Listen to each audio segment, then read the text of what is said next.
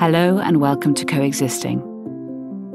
It's 2020 and due to the coronavirus making its way across the world, we find our towns and cities in lockdown in an effort to slow the pandemic.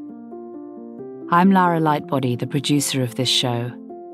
Apart from the COVID headlines filling our screens, I was curious to hear how people were living day to day. So I asked the same 8 questions to people in different countries to get a glimpse of their lives during their version of shelter at home. The questions I asked cover life right now as that person is living it. What day of shelter are you on? What are the rules in place? What is it like in the streets where you live? What practical advice has helped you at this time? What is your most memorable moment? And what would you say to someone who is feeling low today? It's part information, part human story archive, but mainly trying to get an uplifting bent on this insane situation we find ourselves in, and at the same time preserving these memories in audio, memories that will, in a few short months, be forgotten. So, plug in those headphones or that speaker, grab a cup of tea or a glass of the good stuff and take a seat. This is Coexisting.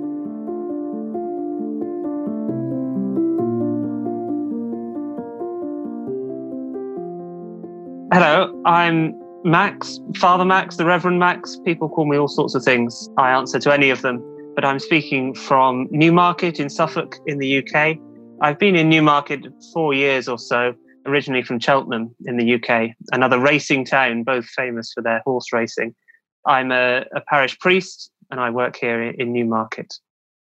I'm part of the Church of England, which is part of the Anglican or Episcopalian Church worldwide. So if you're listening in the US, you'll know it as the Episcopal Church of the United States. We first went into lockdown at the end of March, and so we've been in lockdown since then. I've been with my wife here at home. At the start of lockdown, there were 2 of us, and at the end of lockdown, there are now 3. My wife gave birth halfway through lockdown. Our daughter is now 11 weeks old, so I'm now sheltering with more people than I was at the start. I work as a parish priest, which means all sorts of things, but a lot of it is community-based. A lot of it is about gathering people together or visiting them at home, visiting schools, that sort of thing, none of which has been able to happen through lockdown. So it's been a case of finding new ways to meet and gather and doing a lot of work online over the telephone, but also recognizing that a lot of those that we work with are the most vulnerable and the most isolated, a lot of whom don't have easy access to the internet or aren't able to use that sort of technology. So we've really had to make sure we don't overlook anybody. It's very easy to say, oh, just find us on YouTube, find us on Zoom. But for a lot of people, that's not possible, or certainly not helpful. I really have seen how important that community has been and just keeping people connected, making sure people realize that there are still churches out there, organizations out there that want to be in touch. And we haven't just stopped everything because of the lockdown, despite the fact that our church buildings have been closed for 3 months or so.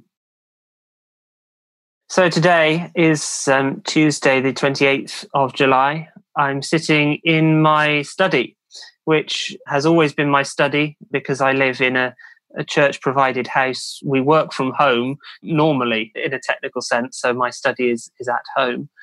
What is different is that although I've got my desk in front of me, I've got a makeshift altar behind me, which has been there since early March. That's where our prayers have been said for a lot of the last few months. I've got books lying all over the place. I've got the things I need for worship and communion. And then I've also got half a nursery in here as well. As I said, our baby daughter arrived 11 weeks ago. So alongside the Bibles and prayer books are baby gyms and Moses baskets. You've got everything going on in here. Our Sunday services, when lockdown was first imposed, they stopped completely and we moved online. So we are live streaming services on a Sunday morning. So trying to still get that interaction. I don't want people just to feel that they're watching a video at home. I want them to feel that they're part of the service, part of the worship, that they're joining in with prayer and worship, even though the gathering is virtual. We've had half an hour of chat before the service. So you log on at 9:30 on a Sunday morning and you get me and a couple of the other clergy just talking to each other, catching up over the week. And we're streaming through YouTube. So if you leave comments live on YouTube, we can pick up on that. We can respond to that. Just gives people a chance to talk and interact. And that social side of church gathering is so important. And that means that when we get to 10 o'clock and when we get to the formal part of the service, as it were, the worship, people are part of that gathered body, and people then feel they're invested. So then we have our shorter act of worship. It's not quite the same as meeting in church because of the limitations of the technology. We haven't been singing, we haven't had music. It's just really focused down on what's essential. What are those crucial parts of the service that we want people to engage with? We've had people attending, if that's the right word, those services that we wouldn't see normally. Perhaps they're people who are already part of the congregation but housebound and we haven't seen in church for a long time, or they're new people. And this has been a great opportunity to reach out to people who wouldn't have set foot inside the church building otherwise. On the other hand, we've had people for whom this just isn't satisfactory, that it doesn't push the right buttons, it doesn't help them engage with prayer or find God in the way that we want it to. We have picked up new people along the way, but we have certainly lost people, or people haven't been engaging with it. So definitely a positive experience, allowed us to reflect on what's really important to us, but it's not been without its pain and its loss. The government's advice and the church's advice came very quickly and has been quite unclear.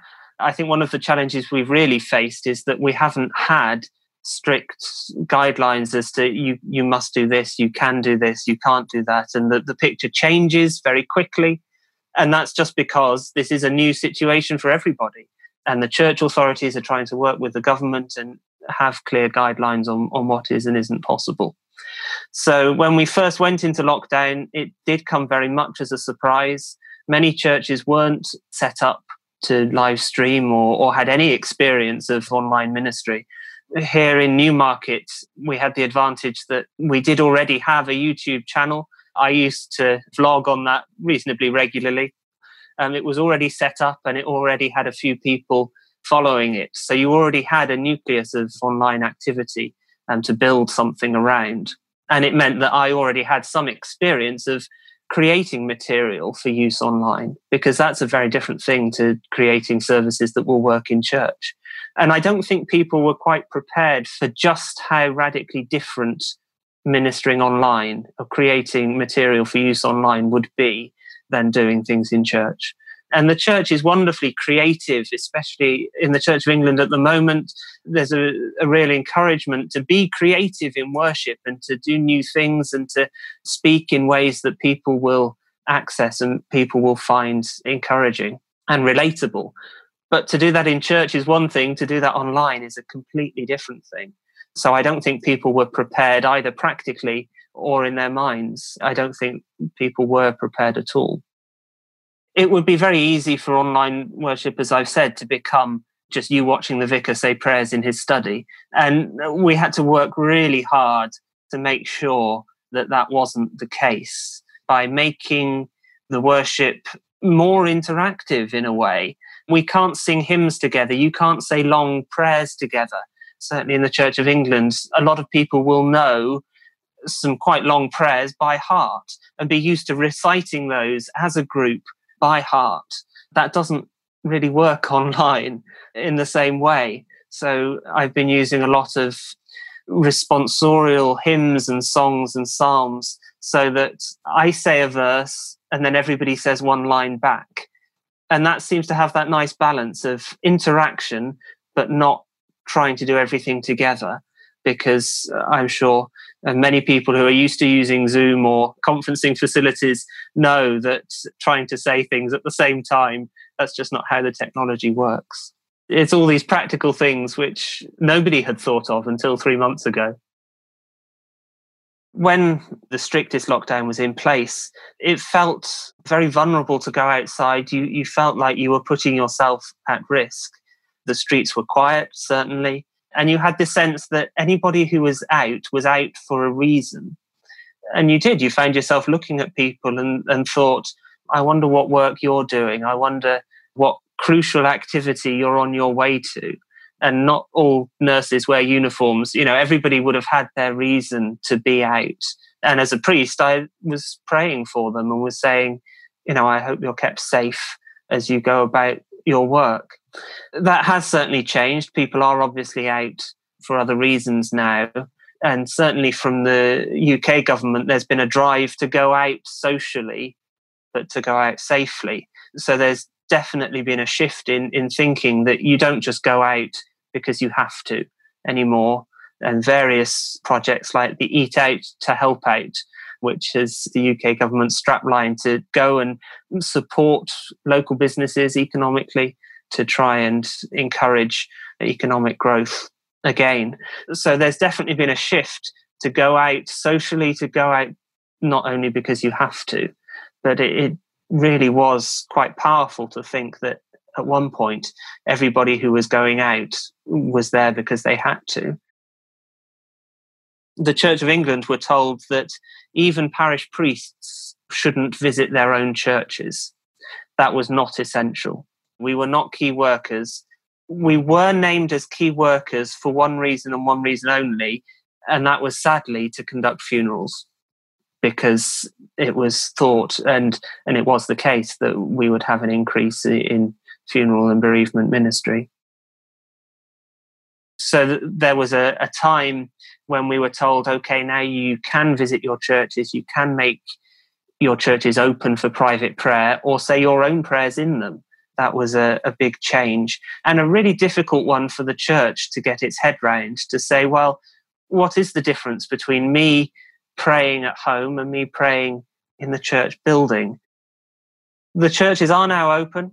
We are now doing Sunday services in church on a restricted basis, as well as online. So we're now doing both. So it's all socially distanced. We're encouraged to wear masks inside the church. And at the heart of a lot of Christian worship is Holy Communion, which is about eating together. It's about gathering. So it's been really hard to think through what that means for a community that is kept apart and your face is covered. How do you take the bread of communion if your face is covered? So one of the things the churches in Newmarket have been involved with is delivering food parcels to the vulnerable, those who need them. It started off before lockdown. We were planning to do holiday meals for children who would usually receive free school meals. So in the UK, there's a means-tested system where children receive school meals for free. But in the holidays, outside term time, obviously there's no provision. So families are found having to make up the provision of food. So that turned into, once lockdown hit, a realization that without schools, many families would be without food and without the provision of free school meals. And we've ended up at the height of the project with over 80 families in Newmarket that we were delivering to who were in need. Newmarket and the surrounding area has around 30,000 people. So we're delivering to, say, 300 of those, which is a reasonable proportion of the population. And that just shows how tough lockdown has been economically for a lot of families who are on the edge. Furlough payment in the UK was 80% of wages, and that 20% reduction could mean food or no food for a lot of families. And even once businesses reopened, there was no guarantee that workers would be kept on or that the business would be there to go back to. There's been a real economic impact, especially for the poorest and most vulnerable.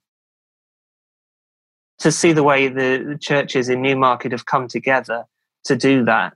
And you walk into the church hall where we run it from and just see all the tins of food stacked up and the boxes of cereal and just how much stuff there is to go out to these families. And it makes you realize just how appreciative you are of having enough food to feed your family, and just how much these deliveries will mean to people. We've not just been delivering, but actually building up a relationship with these families to say, why are we doing this? Because we care about you. There are people out there who actually care if you've got enough food or not. And we want to hear you and hear your needs and tell us what you're struggling with, and we might be able to help. So alongside the food, we've been sending out all sorts of other things, books, face masks, because they're now mandatory in shops, in stores in the UK. So we've given every family one as of this week. So tell us what you need and we'll try to help. And it's just been wonderful how that's come together. I don't think we'd have been able to do it, any one church on its own. To get the volunteers together, to get the premises to run it from, has come from churches working together of all sorts of different denominations. That's been a real way for us to stay connected, churches together to support one another and encourage each other through this period of crisis. It's been really good. Something I've really learned through lockdown and that I'd like to share with you all is just to stay connected, is to work hard at reaching out to friends, to groups, to networks that you're part of, so that you don't feel quite so isolated. You've been told to stay at home, you've been told to socially distance, you've been told not to visit people, to see people. That can be dangerous for mental health and for productivity and just being part of your community. So my encouragement is just to work hard at those relationships. Pick up the phone or get onto social media, however it is you contact your friends and family, and be part of groups, of networks. And that's what we've been trying to do for people in the church, so that you've got the chance to talk to people and just to catch up week to week with how things have been going. So if you would usually go to a coffee morning, or, I've got a group of friends that I would usually meet up with on a Tuesday, which ordinarily would be my day off. And I'd go and I'd meet with them for the morning and we'd go to the pub for lunch. So we've kept that going through lockdown. We've had our own drinks and met up on Zoom and just shared that time together and catch up with each other week to week. So my tip for you all is just to stay connected as best you can. A lot of the support for us is about meeting as priests, as clergy, and supporting each other. And a lot of that has gone. So we're giving of ourselves to people and trying to support people and encourage them in their activities without having the backup for ourselves. It has definitely been difficult. And we wouldn't gather in church to pray if it wasn't easier to pray together. So to pray on your own at home is so much harder. It really is. And we've really felt that. It's still very unknown for the church. We don't know what gathered worship will look like, certainly for the rest of the year. We've been promised by the Prime Minister significant normality by Christmas. But actually to say that, to think about Christmas and think about how much we enjoy meeting with family and singing carols together, standing around the Christmas tree, we still don't know if any of that will be possible. At the moment, we're not allowed to sing because it's thought that singing and speaking loudly might transmit the virus more readily than speaking in a normal voice. So there's a blanket ban on singing in church at the moment. So Christmas carols might be off this year. We just don't know. There's definitely questions about the future and about what it might look like. And realizing that all this good stuff that we have been doing online, we need to keep that going in some form. So certainly for the clergy and for other workers in the parishes, we're saying, well, does that mean we've got twice as much work to do in the future if you've got to do everything in person and online? So yes, there's certainly some trepidation. it will be wonderful to meet together again and to start to build up those practices that we're so familiar with. So what I would want to say to anybody out there listening today, particularly if you're feeling low, feeling unsure, feeling that the conditions of lockdown wherever you are might be really getting to you, drawing on my experience, I'd say that there are people out there that love you and that care about you. And as a Christian minister, I would say that God loves you as well. But just in our experience delivering those food parcels, I'm just thinking of that message of care and love that we take to other people. So to anybody out there, I'd say there are people out there who care about your welfare and who love you and who want you to be well and to be happy. So I hope you know that, and I hope you have a chance to speak to those sorts of people and to hear that message for yourself. Thank you for listening to Coexisting. It's Lara Lightbody, the producer of the show. If you've enjoyed this episode and would like to hear the story unfold, here is where I need your help. Hit the subscribe button so Coexisting comes up automatically in your feed. Secondly, write a review and rate with stars, especially if you listen on Apple Podcasts. And if there's anyone out there that you think would make a great guest, just get in touch. I'm on Instagram, Facebook, or LinkedIn as Coexisting Podcast. That way, that many more people will find us.